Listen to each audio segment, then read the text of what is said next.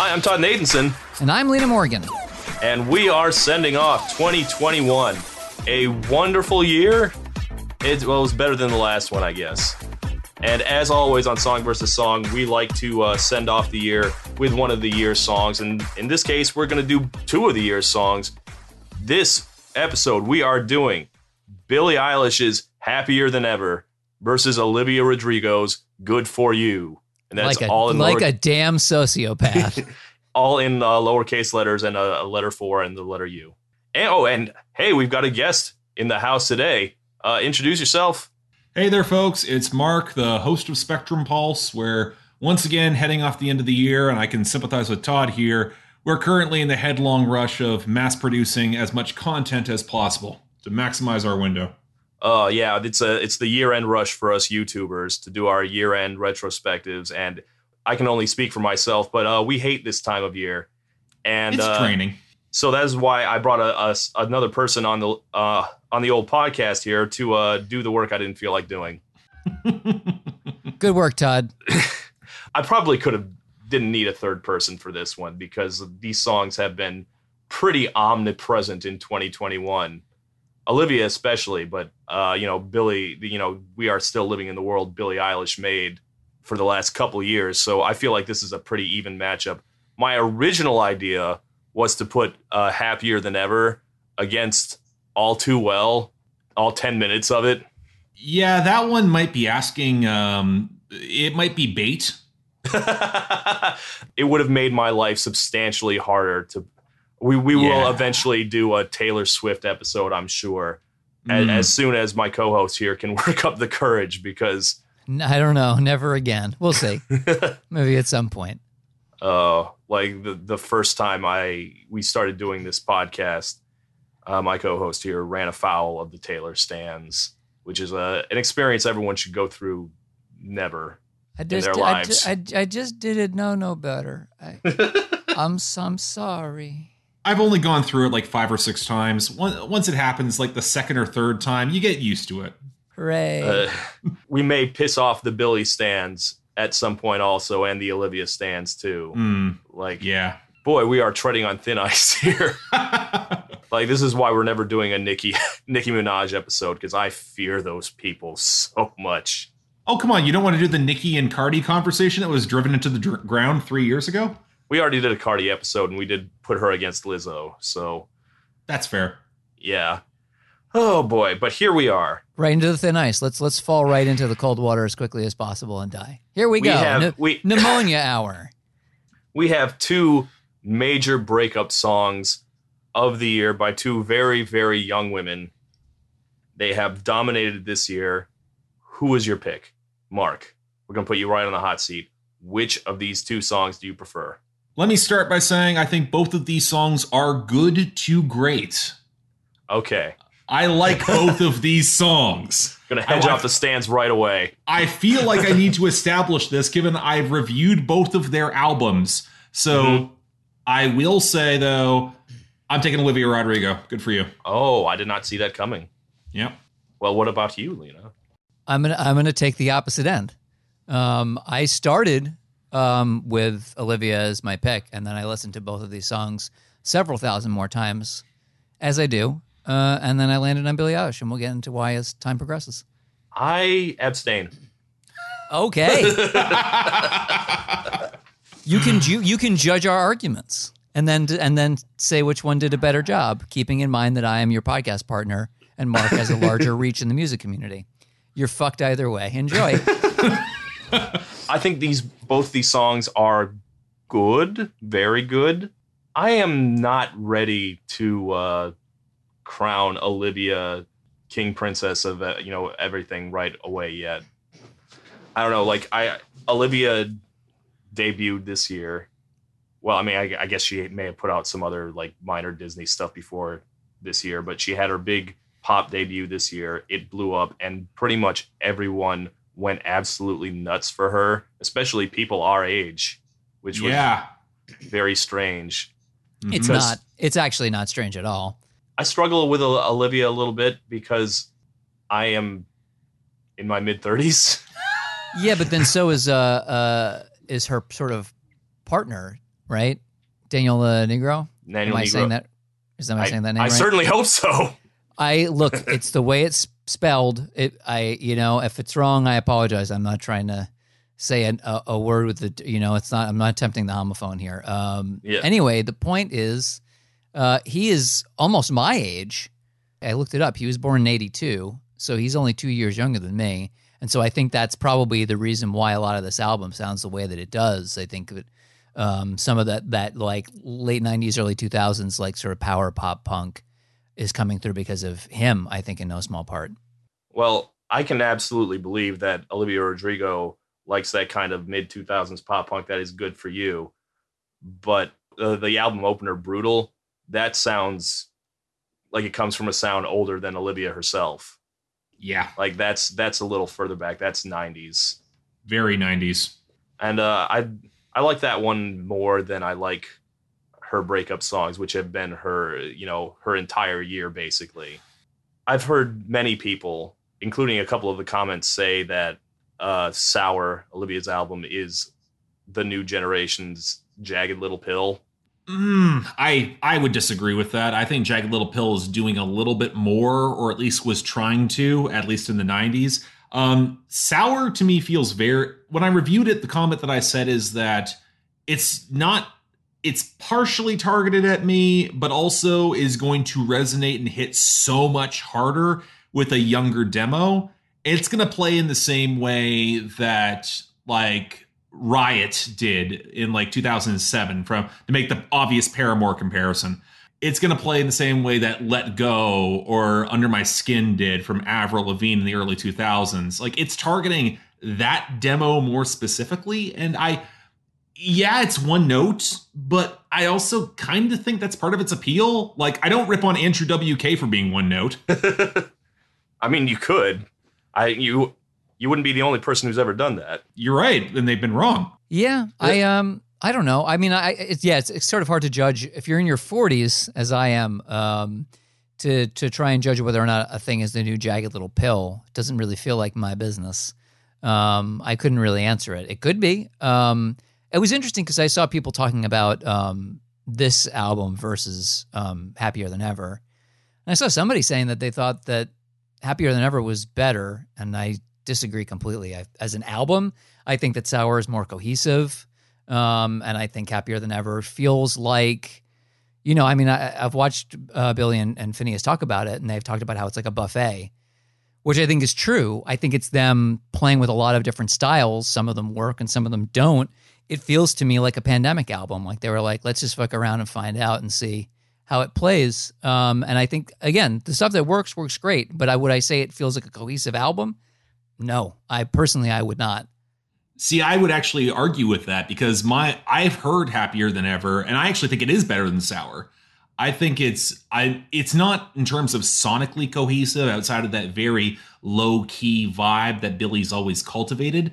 I think though thematically it feels more cohesive in terms of the ideas and the tangled breakup narrative that half of it is referring to some guy and half of it's referring to the music industry at large and her own personal neuroses around that factor. I agree with you that it's a Pandemic album, but it's a Pandemic album from someone who forces her ex to sign an NDA wherever he comes and goes out of the house. Yeah, I hate that. That does not work for me. But what I will say, again, the tracks that really work for me, after listening to that album a couple of times, my big takeaway was her and Phineas have been they've been so entwined in each other for so long that, Phineas goes off and produces other people's stuff. He's got his own material. I got to the end of that album, I think after the fourth or fifth listen, I was like, the next album Billy puts out, I hope she does without him, honestly, just one time. Do one album with another producer, get out of that thing, because I think she's getting close to go into a rut where you just do the same thing over and over again. I think it's better to go learn something with somebody else for a little while and then come back. That's my opinion. That's it's a conceit, but I think it's a healthy one. It's a fascinating thing. I have heard more than a few people call Happier Than Ever, dare I say it, the flop era. Oh, I wouldn't go that far. That feels like a really strong statement. I just think that it feels like an album where the two of them said, let's try a little bit of everything. And when you do that, I think you do run the risk of losing a certain sonic cohesiveness. And I think that's what happened. And yeah, I mean, again, like I'm trying to think. I definitely watched the Young Melons YouTube video reviewing the album, and I think that he and I were a little bit more of a piece on that. But I think he had more negative things to say than I ultimately would have. For Happier Than Ever? Yeah. Yeah. Whereas Sour, again, like maybe it's less interesting overall, but I don't know, like the way I felt about like I don't know, Dookie, right? Great album. Can just listen to it straight through, like really fun, lot of fun, interesting ideas. Like not sure that anything is like speaking to me on the deepest of deep levels, but I'm entertained. I'm deeply satisfied by it. You know, like I think it hits more that kind of a style for me, and that's what makes it kind of great.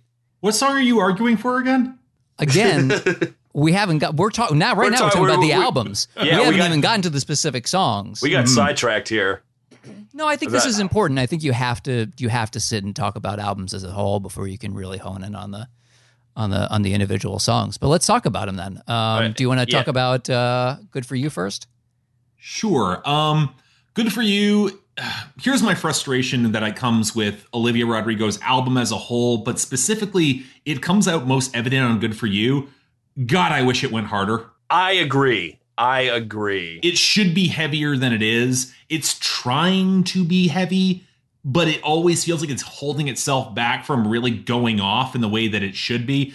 Part of this is that a bunch of us, we grew up in the 90s and 2000s. We know what that sound is. We know what she's trying to do, and we have the immediate comparison of what she's trying to do. But the guitars don't have the explosiveness that they should. The groove is excellent. I think the groove on that song is fantastic, and that's arguably what holds me back to it. But I'm not going to lie, for about half of this year, I was predominantly listening to a mashup version of this song of Good For You and Misery Business. Yeah, I listened to it too right before we went into the episode. It's a great mashup. It is fantastic. The thing that really jumped out at me, my biggest criticism of the song that isn't the second biggest, here we go, would be the fact that that's a drum machine, isn't it? And if it isn't, it sounds like one. Yep. I think the percussion is at least partially programmed, and it really feels like it. It's the weakest part of the song for me. It's the thing that really detracts. I think the bass line is great. I think that they chose I don't think it's as bassy as it could be. I think they didn't want it to get muddy sounding because it plays such a prominent part, especially at the beginning of the track. But that also kind of pulls away from some of the heaviness that it could have had that might have improved the track a little bit more. I think it's funny we're tagging Olivia with the drum machine versus Billie, who records everything in her bedroom with her brother. We'll get there, but I think we should have a conversation about what lo-fi bedroom pop looks like now versus how it looked even 10 years ago. That's true. Or sounds like. I think that song, Good For You, starts out great. I love the beginning. I love that it starts with the bass line. I love those harmonized ahs. I think that stuff really sets the tone. You know, I think that without that, how would I feel about the song? I don't know. And then the guitar, some of the guitar lines I think they're using like a phaser pedal or something that's meant to sound like that. And I think that sounds great too. Some of the guitar lines that come later in the song, there's some great sort of like there's a nice airy quality to it. So all that stuff works great. I really love the sound of her voice. I think really works on the track. I listen. This is going to be the divisive thing I say. I wasn't paying attention to the lyrics until I sat down and read them. No, no. Here's what it was. I sat down, I read the lyrics, and what I thought was, and this will also sort of date me. People are saying "Jagged Little Pill," and I was like, "This reads like the dramatic reading of a breakup letter that I heard on You're the Man Now, Dog." You know, like you literally could have had a part where like there could have been a "You make me touch your hands for stupid reasons." That could have been in this track. That's how it sounds to me. Well, here's the thing I've noticed about Olivia. I remember her saying once, it was like, "This is so different from my acting job because I'm a songwriter and songwriters have to do the truth and, versus acting, which is all fake."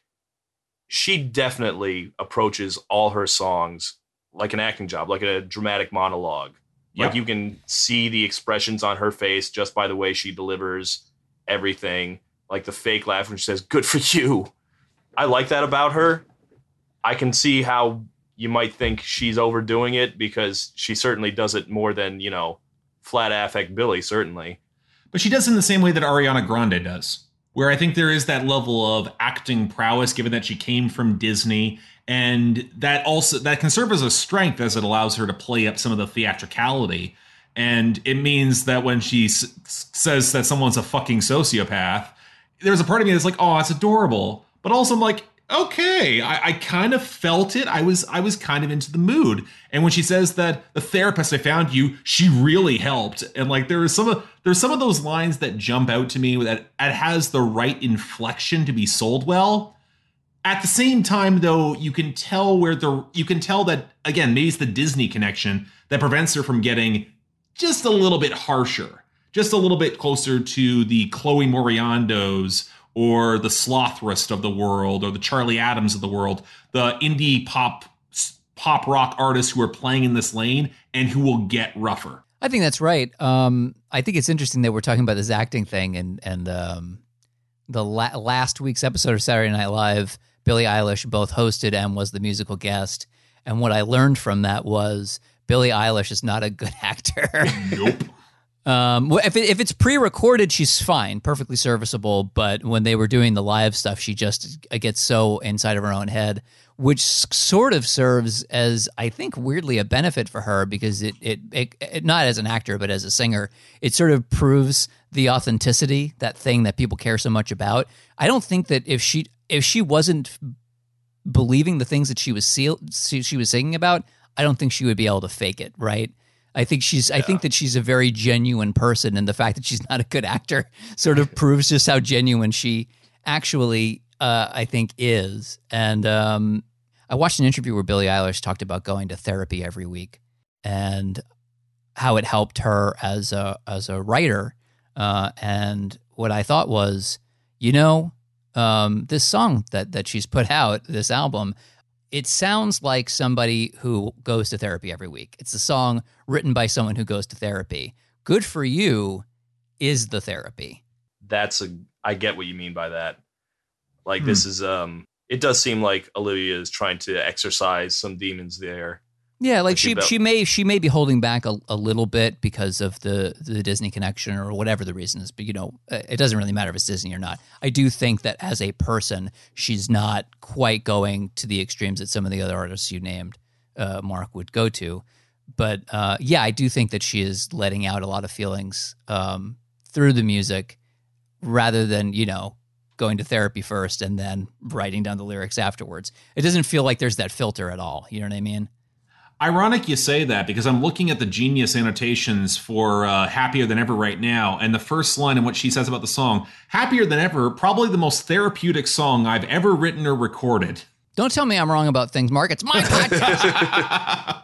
No, I mean, no. I think it could be both. I agree. I think that as somebody who goes to therapy every week, I think that the two things kind of go hand in hand, right? She went to therapy, she wrote the song, the two of them worked together. It's like if you have depression, like you take a medication and you also go to therapy, and the two things together help you. But yeah, to me, Good for You just feels like it's completely like I didn't go to therapy, so I'm just gonna like pour this whole thing out into this song to cope with whatever it is that I'm going through.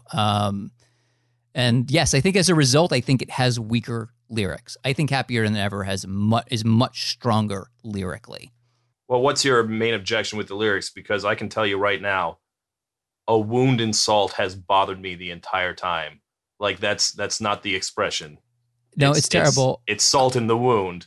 So I feel bad because I don't want to say like a damn sociopath because someone we know who left a comment. We'll get to the comments. But that certainly is one of the things that I'm not particularly a fan of, just because I think that term gets overused. It feels amateurish. It does. It just on the whole, and look, Billy does not get away unscathed from me, at least. The "Do you read my interviews" line makes me just want to like slap myself in the face until I've forgotten it. It's the only line I don't really like.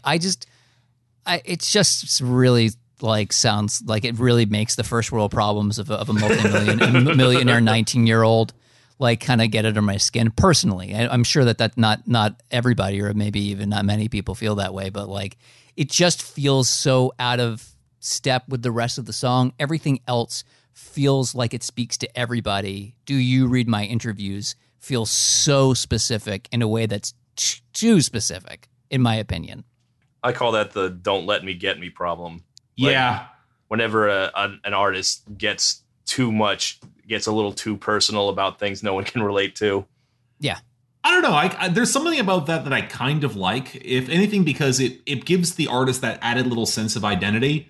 I love "Don't Let Me Get Me." I've been a huge Pink fan for years. Don't get me started about the Drek she put out this year. Yeah, she really needs to hang it up. It's not that. She needs to realize she was an inspiration to so much pop punk or pop rock in the 2000s. A lot of women jumped on thanks to a lot of what she did, and she should take more of like the elder statesman role in that position. Like, it shouldn't be that Avril Lavigne has more success in that lane than she does. Truly the Billy versus Olivia of the 40-year-old set. Yeah. But how dare you? What I like, again, to go back to Good For You a little bit, is some of, like, it's not a complex song, but I do appreciate some of the chord progression because she's doing, it's like an F sharp minor, and there's like a C sharp 7, like a D to a C sharp 7. And there that is, I actually think, like, as far as progressions go, pretty interesting. Like, I like that there are these sort of atypical chords that you wouldn't necessarily hear from a super simple pop punk song, whereas and actually no, I think that Happier Than Ever has a lot of interesting stuff too. Also, that like it starts with, it's basically two different songs, which is both a benefit and a detriment. Yeah, the song kind of feels like it's been stitched together. Like, you can clearly tell that these were two pieces that they had to try to make marry at some point. That which seems to be becoming a thing right now with a lot of modern pop and a lot of trap too, which is really annoying. It feels like the ideas roughly work together, but I'm not sure it pays off the crescendo as well as it could, especially the back half. All right. This is sort of the question that I've been going back and forth on a lot, right? It started out as, did it make sense for them to stitch these two songs together, or should they both have been fleshed out enough to be their own separate tracks? That was my starting place. That's what I thought. And then I caught an interview with Phineas where he was talking about the fact that they put an edit out that was just the back half, just the second half of the song. And they asked him why, and he said, well, if people want instant gratification, who am I to deny them? But then he said very coyly, which is exactly what I would have said, it's not performing anywhere near as well as the whole song. And that makes sense to me because I actually think that as it stands, each half needs the other completely. Neither can exist on its own. I think there's an argument to be made that the second half could have been fleshed out to be a whole song. I'm not sure that first half was ever going to be a truly great song on its own. To me, like, there's no way you can separate these two. I can't imagine a song that's just the back half of Happier Than Ever. I really can't. So I actually agree that the song kind of makes sense as the two of them fuse together. I think my frustration point comes that I think the transition in between them is a little clunky. But I also think my issue with this, it's me doing music nerd bullshit. I hate how the guitars sound in the second half. Oh, same. I'm so relieved. Does it feel mixed wrong? Yes. Is that? Yes, it feels mixed. It's so muddy. It's just everything's peaking so hard, and it's not a mistake. I know for a fact that this is Phineas's intention. He likes doing that, and I think that it just drowns out so much of what's actually happening that it just sounds like mud. It drives me crazy. If Happier Than Ever doesn't make my best list when I start working on that, that'll be why. Same. I feel like that feels like a minor objection to me, but it does bother me. I don't like how it sounds. It drives me crazy because there's so many other, like, it's the one thing about Phineas's production arsenal that doesn't make sense. Because I think he's one of the few producers who could get someone like Billie Eilish's voice to sound really good. Like, she's got a very tricky sound and approach to her singing.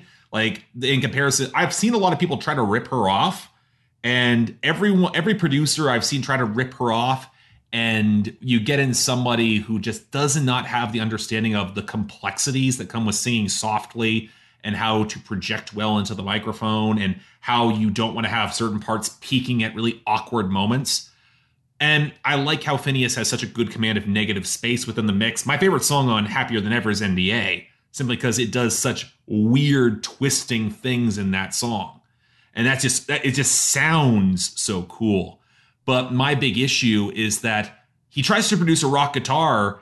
There's no groove. It's just this wall of sound, but it's a wall of sound that's not produced to sound big. It's produced to sound full. Yeah, it just sounds muddy to me. And yeah, I mean, he does really interesting stuff. Again, like, when I said, like, what does lo-fi bedroom pop sound like now? I mean, the answer is whatever the fuck Finneas wants it to sound like. He really is. He's the guy, right? To me, or at least one of them. And he's good. Like, he's that guy that'll say, like, I wanted, this song has an element that there's like fire imagery in the lyrics. So I decided that I was gonna, not this song, but a different one. So I sampled the sound of like of a match, and I turned that into a percussive track, right? That's like textbook, like bedroom sampling, like figuring out how to do something like that. But he does it really well. I do think that that's his strength. But I think he got so big so quick that somebody is not occasionally there to go like, hey man, this just sounds like crap. Like there was like somebody should have been there to be like, this is you've turned the gain up so high, it's so noisy that I can't really hear what's happening. And I know there's good stuff in there. And Billie Eilish, I actually like. Yes, her voice is interesting, but I know that people, she doesn't like people talking about her body. I won't talk about it in a sexual way, I promise. She does have a singer's body, though. And whenever you're able to see the shape of it, she has like a really big rib cage. Like she's a little bit wider on top than the average person is. And I think she must have the strongest lungs on the planet because she's so good at sustaining notes. And especially when you're doing that in a way that's very quiet, almost whispery in places. It's hard. That's as somebody with so asthma, hard. it absolutely wrecks me. I can't sing like her at all for a billion reasons, but one of them is that. And so, yeah, I mean, I just think that that's one of the great strengths of her is that she's a strong lyricist, but I think that way that kind of control, that vocal control that she has and the body that's like housing that control is really incredible. I've seen her live. I saw her at a festival in 2019. She is Were you in the documentary? Far enough away that I wasn't. I was working press at that festival too. The one thing that I noticed with her is that she sounds as good live as she does on record, which is amazing. But also, again, it's a sign of that level of vocal control and training. And one reason I was trying to give that blown out end a little bit of the benefit of the doubt, because the first half of the song is so controlled. It's so much of I'm pacing myself, I'm walking through my feelings. But as it gets to the end and she starts trying to scream a little bit more, I don't think it's an impressive scream. I've heard more impressive screams this year. But at the same time, she does, like, maybe as the song breaks apart, that's when she's feeling the true expansive emotion when she screams that you made me hate this city. He. Okay, Oh, so What's going on here? It's time. Well, I'm not going to do the whole thing. I wanted to kind of like go back and forth and talk about some of the stuff, like at least as far as like chord progression is concerned. I like there's nothing super complicated about Happier Than Ever, right? Like especially like that once it gets heavier, it's a C to a E7 to an A minor to an F, but then occasionally with the minor. And the thing is, it may not be complex, but I love it. It's perfect, right? Like if you're doing what is basically 4 chords, the way in which they very subtly just added a little something to it works really well. But the reason why Todd was laughing is because the real reason that I picked this song over Good For You is because I've come up with a new metric by which I judge songs, and it is thus. If a song can inspire me to very quickly write a parody lyric about my cat, it instantly wins. Okay. That's it. And that, I think that's true. Well, look, what I think that really means, as silly as that sounds, is just if a song inspires you to be creative, I think that's a good sign for that song. Mm-hmm. I think that speaks well of it. In particular, just because you said that line about I'd never treat myself this shitty. You made me hate this city. A great lyric made me go, have you no fucking pity? Why won't you feed this kitty? Which I'm very proud about. And I literally I did less of the quiet part, and I did a full lyric for the entire heavier half of the song, which included a lot of bangers. I'm like trying to remember what was in there. It's really dumb. At some point I can't sing like this. If I can find somebody who can sing anywhere near as good or like Billie Eilish, I'll have somebody sit and do the lyrics for it. But I don't know. I think there's actually there's a part in here where it's like him screaming at the door, telling me to stop podcasting with my shitty friend. That's you, Todd. Yeah. You forgot to for the record. Lena warned me before the podcast that this was entitled "Hungrier Than Ever." Hungrier than ever. But yeah, after the "Why Won't You Feed This Kitty?" because she sings about the internet, right? And I was like, well, that's a direct lift. So I was like, I can't stop you talking shit on the internet. You keep on tweeting that I'm fucking fat. Post pictures on Facebook of me while I'm sleeping. Learn how to log off and feed your fucking cat. It's fun. It's fun. And it literally ends with do it, you horrible bum. You have opposable thumbs. No jokes about my bad mood. Just fucking give me my food. You get it. Anyway, it's great. Okay. It's an instant classic. Don't you okay me? I'm an artist. Don't waste the time we don't have. I'm going to tell you right here and right now that I believe that the Song versus Song fan base is going to come out against you on that one, sir. I didn't say anything. Did I say anything? I caught you. You think I don't know. You ain't that slick. Anyway, okay, we've talked about the composition and the production and the singing. The important thing is who hurt the most feelings writing about their shitty ex. Oh, I don't give a shit. Who cares? That's what our audience cares about. I'm fairly certain. That's what all the 18-year-old girls are. That clearly follow yes, us. all of our 18-year-old fans who care what 41-year-old I'm sure people like chords and good vocals also, but these are breakup songs, and the point of the breakup song is to really hurt the person you're angry at. Who do you think did more damage? Because these are hurtful songs. Billy did more damage. I would not deny that in the slightest. Billy did way more damage, in my opinion. I agree completely. I think that, again, because she has an economy of lyric, I think, right? Yeah. That's the reason why she can sustain a word for so long, right? And even just the sustaining of words, I think, can be damaging in and of itself. I don't know. Like a Damn Sociopath really does stand out as such a bad lyric versus, I'd never treat me this shitty. You made me hate this city is a sledgehammer.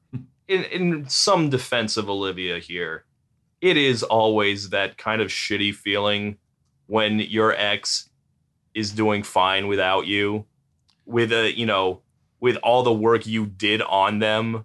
They get to walk away with that, and someone else gets to enjoy the work you did. There's a decent Parks and Rec episode about this. Yeah. Look, here's what I'll say. I know what you're talking about. In the end, all I can say is you ruined everything good. Always said you were misunderstood. Made all my moments your own. Just fucking leave me alone. I do believe that this 19-year-old multimillionaire is beginning to say some things that I can relate with. I was just like, yes, I understand that. Just that feeling of it's not even like that I despise you. I just want you to go away. Don't ever darken my doorstep again is a very you know, when you listen to Olivia Rodrigo's lyrics on Good For You, it's like that stuff reads like, yeah, if I was a teenager, this would really slap. This would really connect with me. No matter how old I get, I think I will, like, some of these lyrics in Happier Than Ever will always land. You know, people say that Billie Eilish is very mature for her age. I don't know her. I can't speak to that. But lyrically speaking, I think that those lyrics connect no matter how old you are. And so by that metric, if we're saying which one is more damaging, it's got to be that one. Yeah, the Olivia Rodrigo song is, and really much of the album kind of comes off like a bit of a tantrum. It is. And there's nothing wrong with that, by the way. No. We should be very clear. It's a very good version braver, of it. Like, she's not afraid to look bad, let's say. Mm-hmm. Which, again, is I think where the Jagged Little Pill comparisons come from. To just let it all out, and, you know, if it's a little embarrassing or if the result is flawed, you know, just go with that because it's, you know, the honest feeling at the moment. See, that's the thing. I think the one thing that I appreciate a little bit more about Olivia Rodrigo is that she's got a little less dignity. And yes. But that is a good thing. But that kind of feels a little bit more authentic for as theatrical as her leanings are. And that was the thing that pushed me out of a song like Traitor, which I never got into. But I hear this, and to me, this feels like it's sloppy in ways that don't feel focus grouped, or they feel like they're less tasteful, and that works for me. I like the spots that have that moments where on the second verse you've got the line, "Good for you, it's like you never even met me. Remember when you swore to God I was the only person that ever got you? Well, screw that and screw you. You will never have to hurt the way you know that I do." Like, there's something so... just such great Fred Durst level lyrics. Such Simple Plan-esque lyrics. Boom. Yes, and that too. But I mean that as partially as a compliment, because as much as Simple Plan is so easy to rag on, and as a Canadian I can rag on them. As an American, I can also rag on them. Fair enough. But at the same time, the one thing I realized with that is that I think there is a level of authenticity that it comes from getting as blunt as it gets like this. And I think that's where Good For You works for me. And again, I think the one thing that really helps, I think the groove and the hook on the song is really good. I mean, well, you brought up Avril. Like, Avril hit all the same notes for me too. Like, Skater Boy is a great song. It is an embarrassing song. Yep. But it's an embarrassing song that only like a real teenager could have written. Mm-hmm. Which is why, if anything, this doesn't remind me of Skater Boy. This is more Happy Ending. My Happy Ending? Yeah, My Happy Ending. Oh, her best song. Or her... I don't know we can have this conversation because I think you and I both have deeper knowledges of Avril Lavigne, because my favorite of hers is I'm With You. So, well, these are both her least embarrassing big hits. I feel like the ones you can be like an adult and say you like this song and no one laughs at you for getting into teenage shit. I still like Hot from My Best Damn Thing. So, oh, I think this came up when we did our Avril episode. Wow, that's something that is not something you can say without being embarrassed. So I put Machine Gun Kelly on my favorite albums of 2020, and he's going to make my list of my favorite songs of 2021. I have no shame left. I understand. I agree. My ex's best friend slaps. It really does. Yes, it does. I don't know. When you have Travis Barker at your hand, it's kind of like a cheat code. But that ties back to what Lena was saying. When the drums and the kick behind, honestly, both of these songs could afford to be stronger. Yeah, absolutely. I think, that's sort of the mistake I think that Finneas makes in the production when he's adding all of that extra muddiness, all that extra overdrive. Mm-hmm. I think that it's in place of what should have been there instead, which is exactly like that. There's that kick, that knee, like that bass drum, you know what I mean? Like, where if that was there, if that was more present, I think it would have balanced out what it was that he was trying to fill with that added noise. Do you think the kids care, though? Do the kids care? I mean, like, do they consciously care? I mean, probably not, but like, do they subconsciously? Like, when you're listening to music, you may not, just because you don't think it in the front of your brain, doesn't mean that the back isn't thinking it. But I bring it up more specifically because we're older, we've got the comparison points. Like, we can look back to the 90s and 2000s and know exactly what these are drawing from. which I think is the strength that comes with being a little bit older and being able to look at all the trends and the soul dead irony that's coming in a wave for all of us to consume us all. Well, let me ask you a question. Uh-huh. When you listen to something like Pearl Jam's 10, and then you listen to Pearl Jam's 10 when they completely remixed it, do you think when you were first listening to Pearl Jam's 10 that you gave a shit about the fact that like it maybe was not as clean as it should have sounded as it does sound in the remaster? I heard Pearl Jam's 10 when I was like 19, 20 years old, and my music. Okay. See, I was like 12. I got it like when it came out. No, but you make a good point because I remember I was a huge symphonic metal kid, so I listened to a lot of like Within Temptation and Nightwish, and those early Within Temptation albums were mixed like shit. And going back to that now, there's a part of me that, it doesn't sound as good as it could, but also, oh my God, those compositions are incredible, and they will still abide. Yeah, I think sort of the same thing, right? Like I'm trying to remember how much I cared about the fact that the early Metallica albums were produced like shit. Like I don't know how much it really mattered to me because, at the time they were fucking Metallica, Man, and were incredible at that point. And Justice for All. Of course, I feel a little differently. And Justice for All wasn't great at the time either. No. Well, boy. well, My teenage self is like reeling, but Yeah. I don't think you're wrong. the teenagers don't care. They don't like. This drop Subconsciously, Todd, you care a little bit. Your brain may not matter that much. You might be drowned out by the fact that something rocks really hard or there's a lyric that really speaks to you, but I think that no matter what, if you're musically inclined at all, some part of you intrinsically is going to be aware if something is mixed or produced badly. How long ago did this album drop? Like 3 months ago, 4 months ago, something like that. And like I said, I had already heard people starting to talk flop era. I don't agree, but I'd heard people saying that. And then the album dropped, and I know a lot of people were not like super thrilled with that album, but my entire feed and the Stan forums I go to erupted in joy for the title track.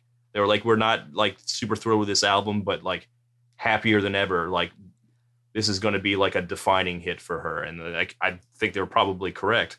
There's a half-hour compilation video on YouTube of people just reacting for the first time to the turn, which is absolutely astonishing to watch. It's really wild to watch people freak out. Like young teenagers, like just like sobbing from the intense reaction that they have to it. Yeah, I think that.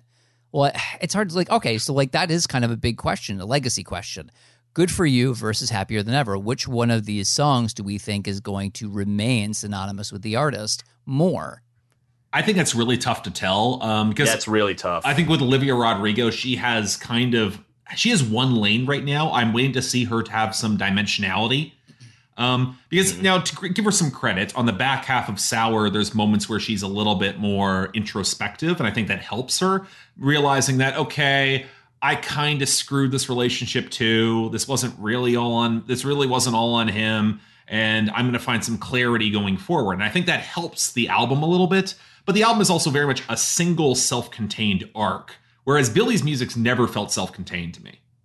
How so?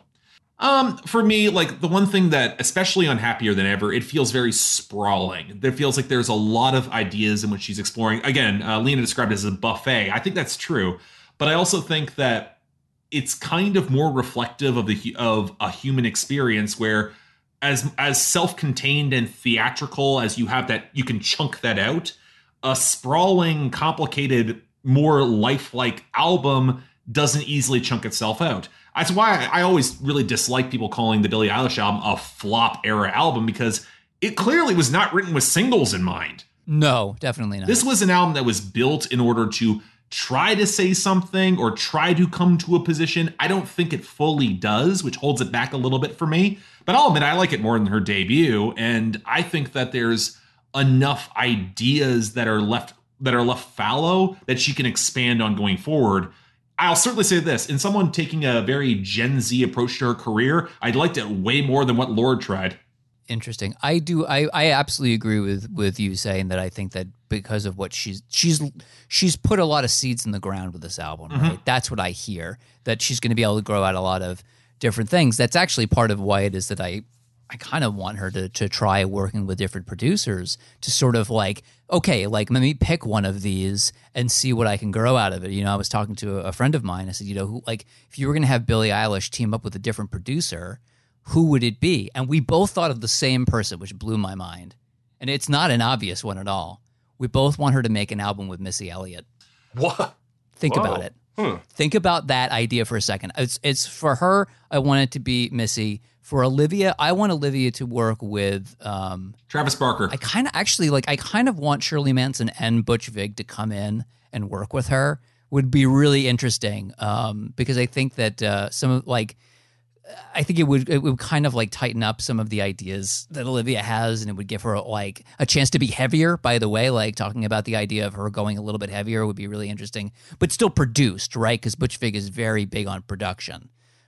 So yes, as you've seen, I've been thinking about this maybe a little too much. I'm not sure the garbage idea. The garbage idea has legs to it, especially as Shirley Manson and Butch Vig are both active, and they put out a garbage album this year, and it's actually Great album, by the way. I actually really liked it personally. I think it's a little long, but I like a lot of the ideas on display. The one that jumped out at me, and if it wasn't for the fact that I think that it was a missed opportunity, I would love to see her with Trent Reznor and Atticus Ross.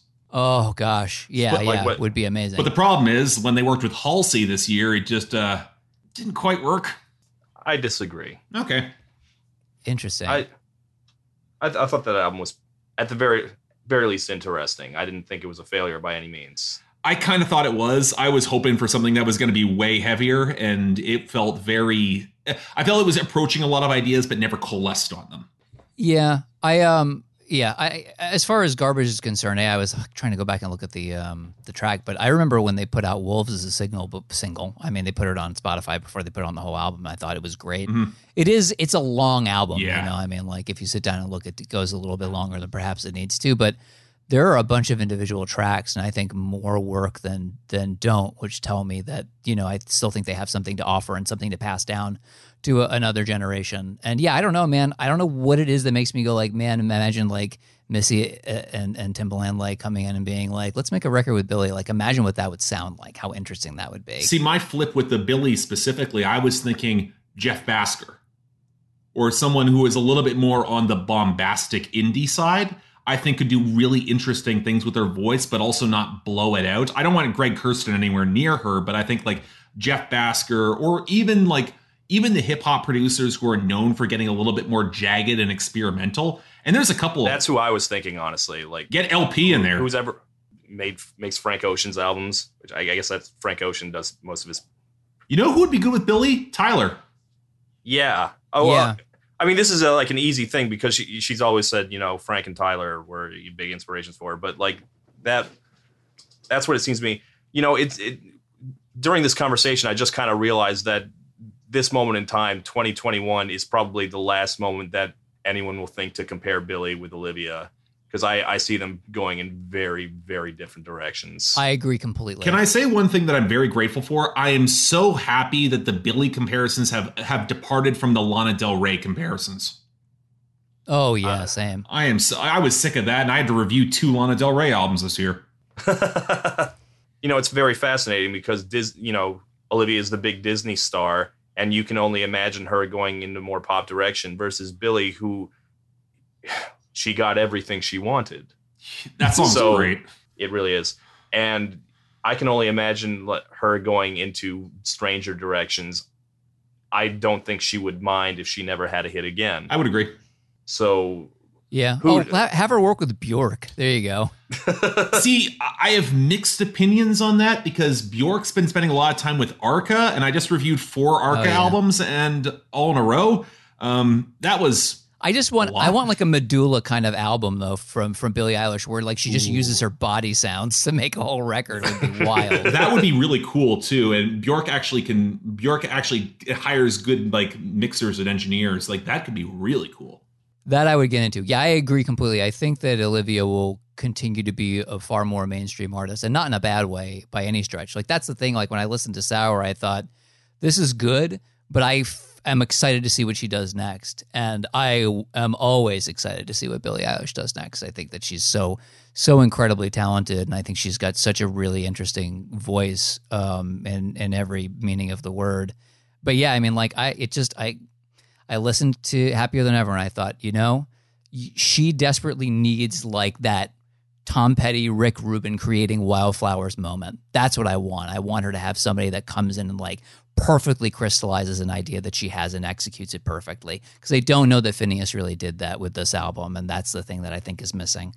I kind of agree. I think that Phineas is kind of my frustration here is I heard Phineas's solo album.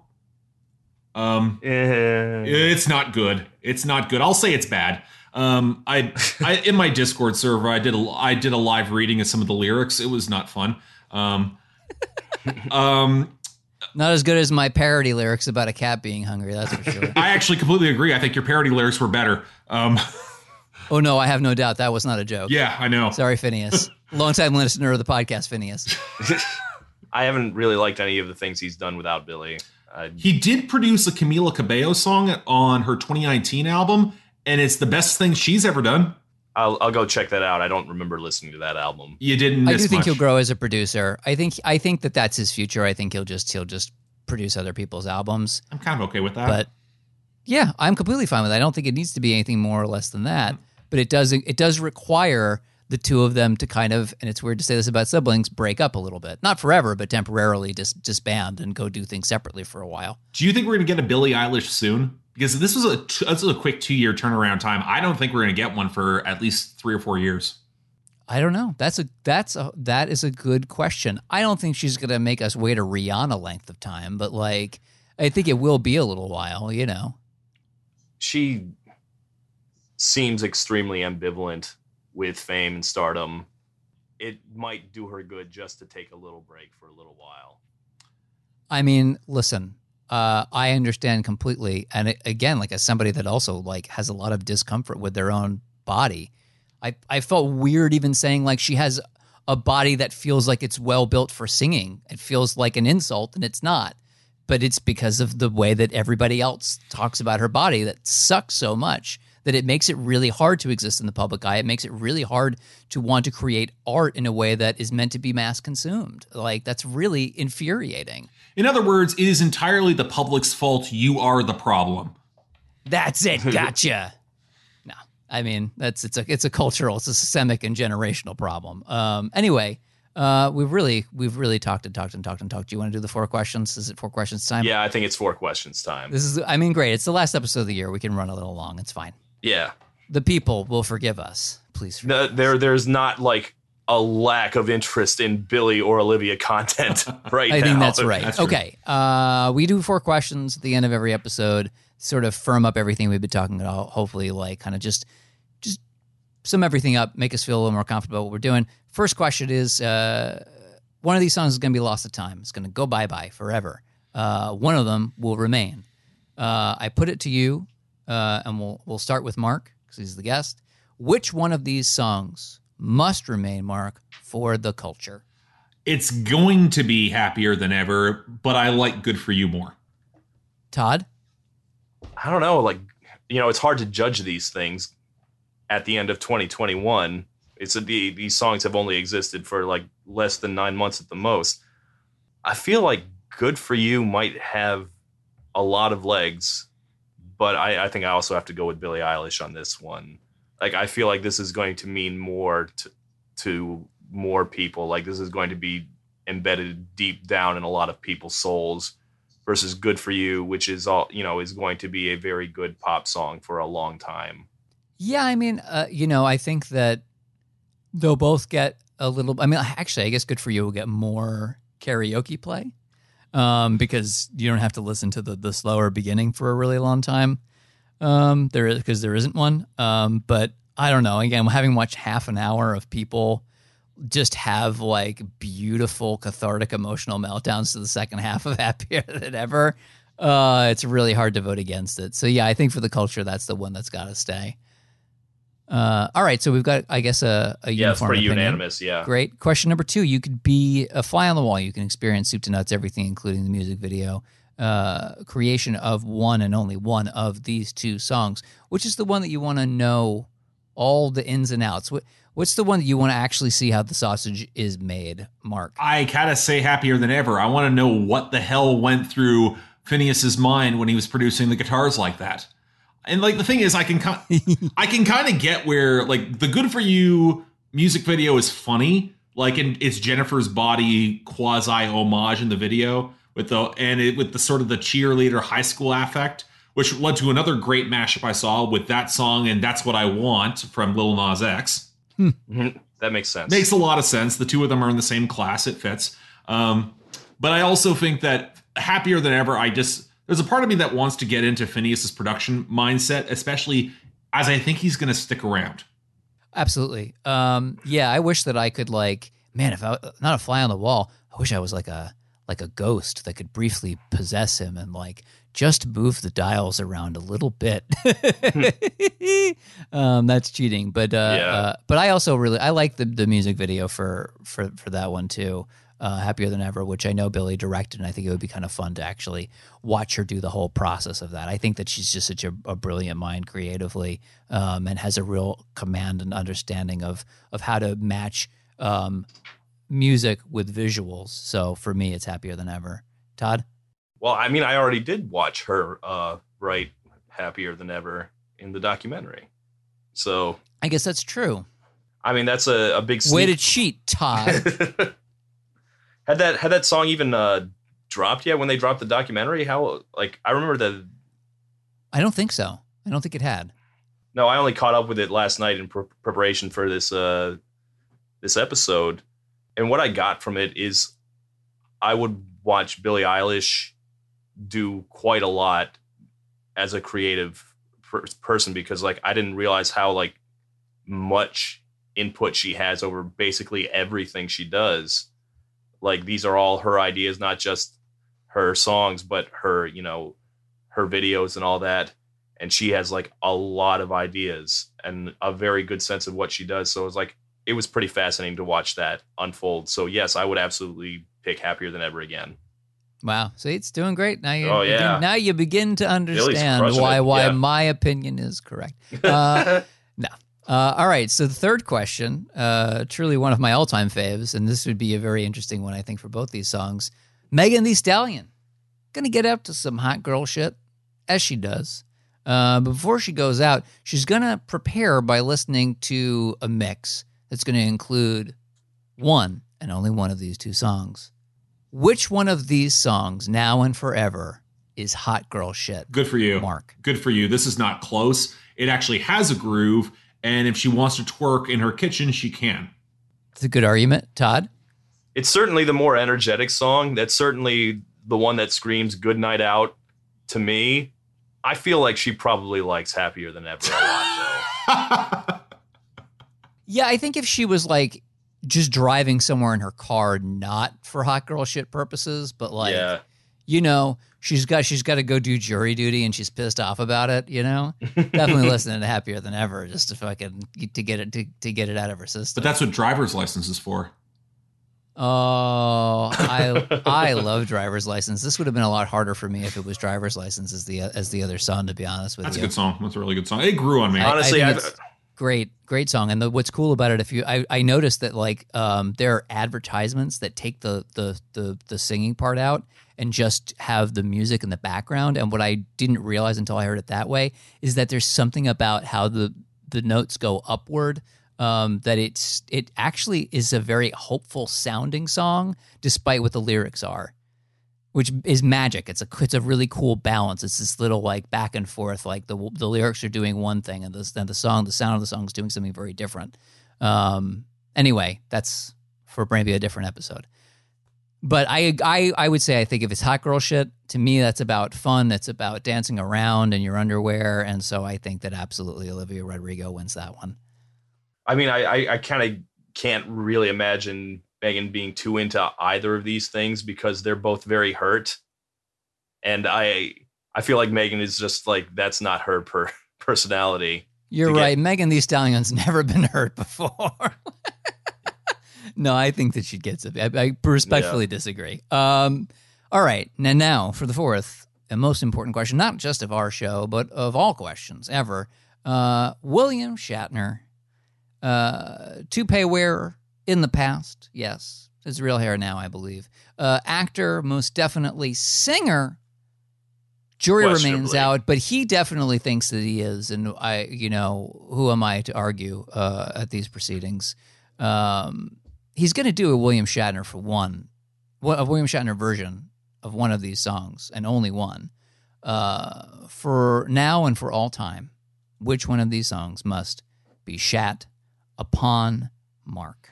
I feel it has to be Good For You in this particular case because this ties back to what I said earlier. I think Happier Than Ever affords him too much dignity. This man's been to space. How dare you? Yeah. He was in fake space, and then he was in real space. Mark, how dare you? I mean, well, I said it already that Olivia Rodrigo is an actor. She performs like an actor. So really, part of the work is already done for Bill. I mean, I agree. I do think that now that I realize, boy, this is the error of doing 4 questions, is that we find ourselves at a tie a lot of the time. Come up with a 5th question for us. I agree. Yeah, just so we need more questions. I'm sure that everyone will love that. But yeah, I mean, I do think it has to go to Good For You. Although it does make me wish that William Shatner would do his own version of the You're the Man Now, Dog dramatic reading of a breakup letter. I think that's what wins for me. I'm sure he's on camera. You make me touch your hands for stupid reasons. I mean, Anyway. Isn't he on Cameo at some point? I mean, I don't know if he needs it. I mean, those spacewalks aren't paying for themselves. No, that man's loaded. He's like, I think he's got sentient horses made of gold that he just rides around. I don't know that he needs Cameo. But if you ever do, Bill, and I know you listen to the podcast and are a big fan of the show, absolutely would pay you to do Good For You. All right, or a dramatic reading of a breakup letter. Anyway, all right. Do you want to do the the actual intelligent people speak? All right, AKA our listeners. Yes. Well, boy, we're going to start off right away. Mark, as you know, sometimes on Twitter I'll go, well, what was the worst 3 seconds of the year? Yep. Well, okay, our first comment, like within seconds of me putting this up on the poll, comes from Lindsay Ellis, who says, I couldn't answer you on Twitter, but the answer to the worst 3 seconds in pop this year is Like a Damn Sociopath. Lindsay. Oh. Thank you for your comment. Lindsay, is it? Yeah. Terrible. Yes, it was the first thing that I saw, and I laughed out loud because I feel like we've all kind of had this discussion about, like, I remember when the Loki series was airing and people were talking about the idea of Loki as a narcissist and the way that people will like misdiagnose for funsies, right? Like the armchair psychology of things. And like, I know it drives me crazy, and I know Lindsay fucking hates it too. And so when I read that, I was like, oh my God, yes, Lindsay is correct, as she so often is. And as is so often the case, yes, I felt like we shared a brain in that moment. I don't know. For what Nelly referring himself to as the Black Tom Brady still pisses me off. What the hell? For what it's worth, it wasn't just these 3 seconds. I have talked with our dear friend Lindsay a bunch of times, and she just absolutely loathes Olivia. Like, wow. I don't know if I should be spoiling that. She doesn't need that. Maybe I'll have Paul No. part. Lindsay doesn't need that this. smoke, man. Yes. Let our friend live. Anyway. Yep. Continue. Go on. All right. Kyle Boyd writes, Billy is only about a year older than Olivia, and it feels like these songs have a decade's difference in maturity. Yeah, I agree. I don't know. Again, like, that's why I said that one sounds like something created by someone who is in therapy, and the other one sounds like the therapy. That's kind of what I meant. well, I watched the documentary, and I've always thought Billie seemed very mature for her age, and I still think that. But I was like kind of blown away watching it. I was like, oh my God, she's so young. She's so young. Like, she's such a teenager. She's just a much smarter teenager than Olivia, I guess. At least at this point. We're all growing. All right. Jacob Eilson says, let's put it this way. I could live with being who Good For You was about. But I don't think I would ever recover if I knew that Happier Than Ever was written about me. See, I'm not sure I agree with. Yeah. I'm not sure I agree with that because the guy is currently he calls again drunk in his Benz. He has a Benz. No, I feel pretty beaten to the ground. I mean, that's how I felt watching the documentary, because he's in that too, and you get to see the breakup and everything. And I was like, I'm just watching, like, man, I would not want to be that guy. I mean, granted, he does seem like a shit, but I was like, man, things are about to suck for you. Here's what I know, and I will say no more about it after this, but a man who's in his early 20s dating somebody who is still very much a teenager is not going to really get a lot of sympathy out of me. Like, I don't, and the fact that Billie Eilish comes across as the far more mature of the two is pretty damning. Yeah. All right. Anywho. Lausrit writes, the first half of Happier Than Ever sounds like a boring cover of the second half of Happier Than Ever. No, they're two very different songs, I think. I would agree. All right. Cherry Cola writes, these songs rule, boys drool. I like it. I like the simplicity there. Yeah. I feel like there's not going to be a lot of like, if you like one, you probably like the other. I don't think there's much competition here, honestly. The interesting thing is, I remember when you were posting it, you posted a quick shout out about it on Twitter recently, and the debates on Twitter in comparison with your Patreon stuff is very different. Well, how so? There's a lot more people who are, from what I can tell, a lot more people are more forgiving of Good For You on Patreon in comparison with Twitter, where it seems like Happier Than Ever is running away with it. That makes sense. Well, right. I think that Patreon is a little more like a Discord in the sense that people are able to be a little more chill. There is no chill on Twitter.com. No. That is true. Anyway. Angela writes, as a former 13-year-old who got a lot of joy from early 2000s pop-punk music, my heart leans to Good For You. And then, at some point later, she added an edit.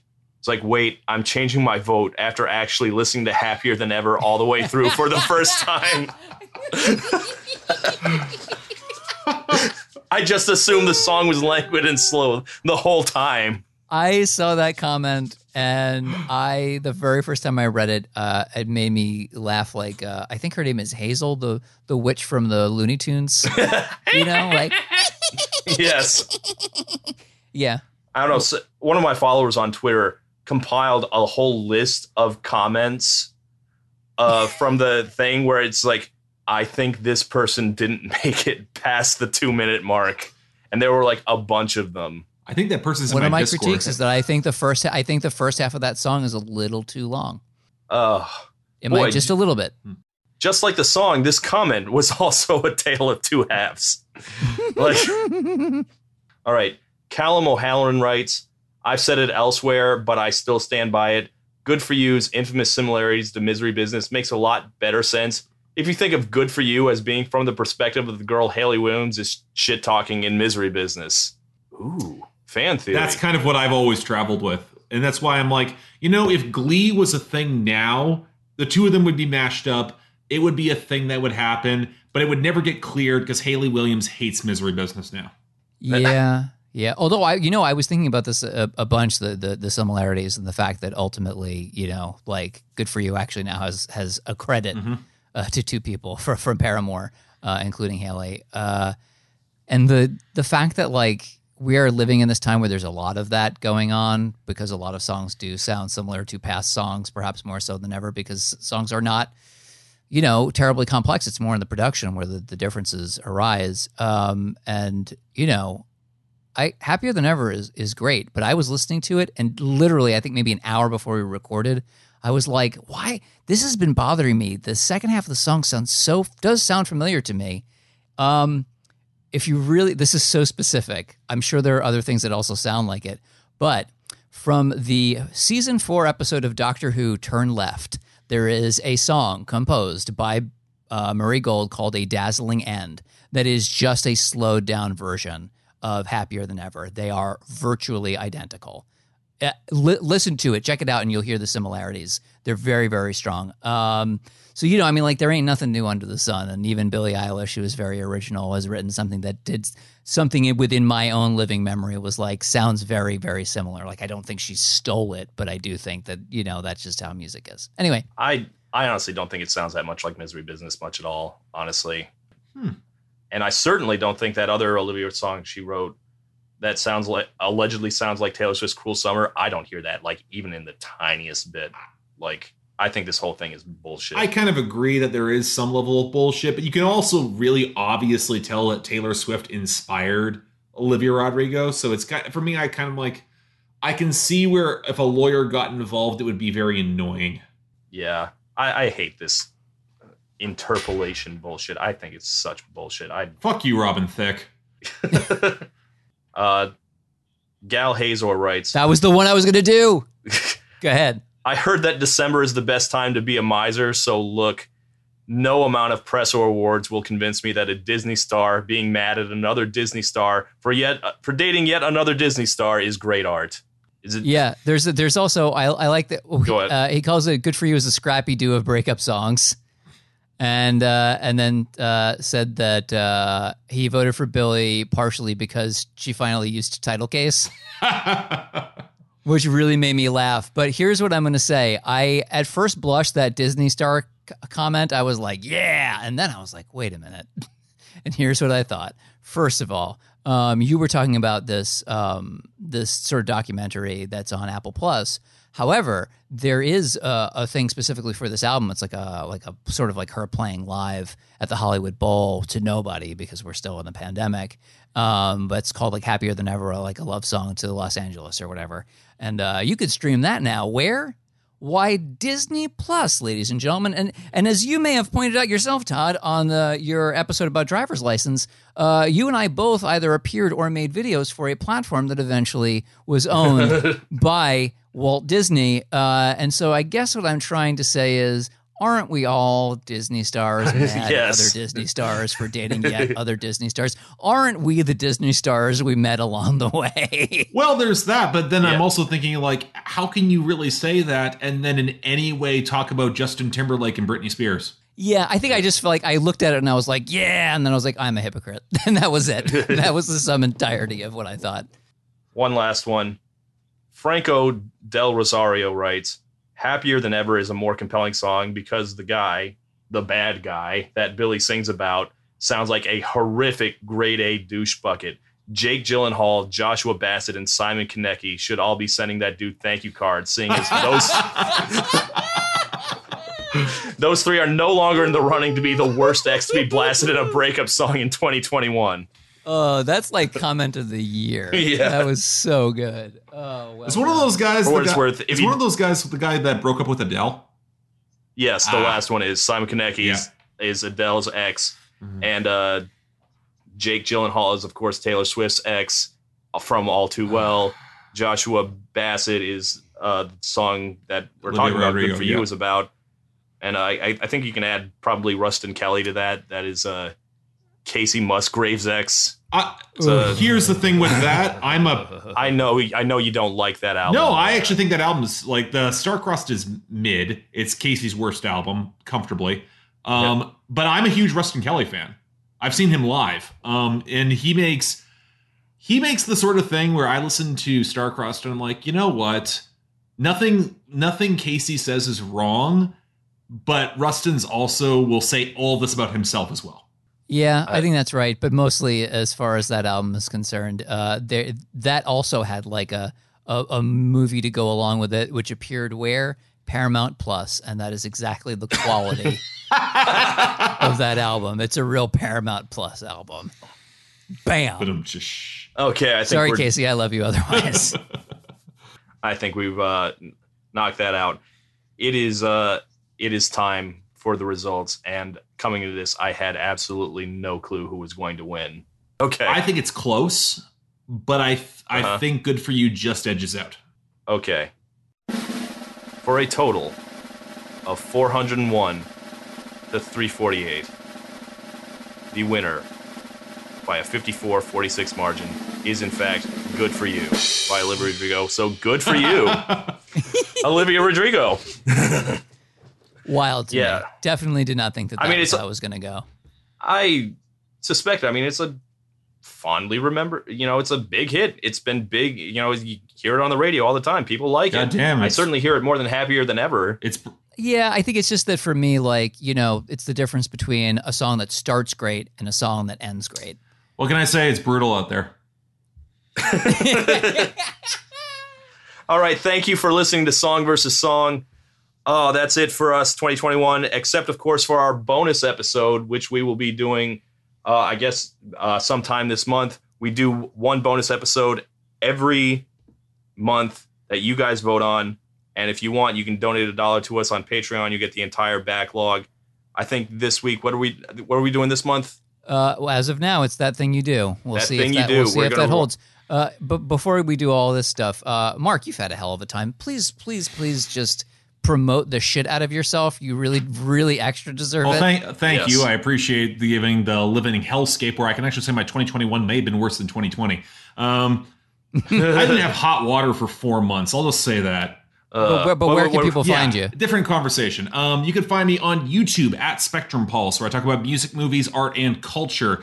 Most recently, I've got another 9 albums to cover before the end of the year, but then I have my year-end list where I'll be going through the worst hits, the best songs, and the best albums. The last 2 are top 50. I'm looking forward to getting through all of those.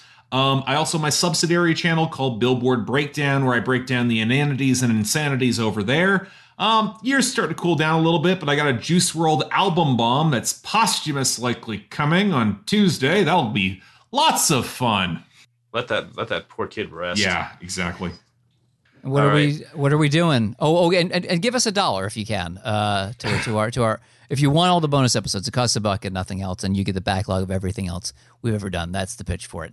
Todd, what is the first episode of 2022 going to be? It's just one I've been wanting to do for a long time. I can't believe we haven't done it yet. This is like the first Song versus Song poll I ever put up before I turned it into a podcast. We will be doing 1 Week by the Bare Naked Ladies versus Semi-Charmed Life by Third Eye Blind. Holy shit. Get ready for words. Lots and lots of words. I know which one I think deserves to win, but... Yeah, but nobody cares. Mark, you're not in that episode. Oh, man. All right. We will see you in 2022, y'all. Bye. Peace. Bye.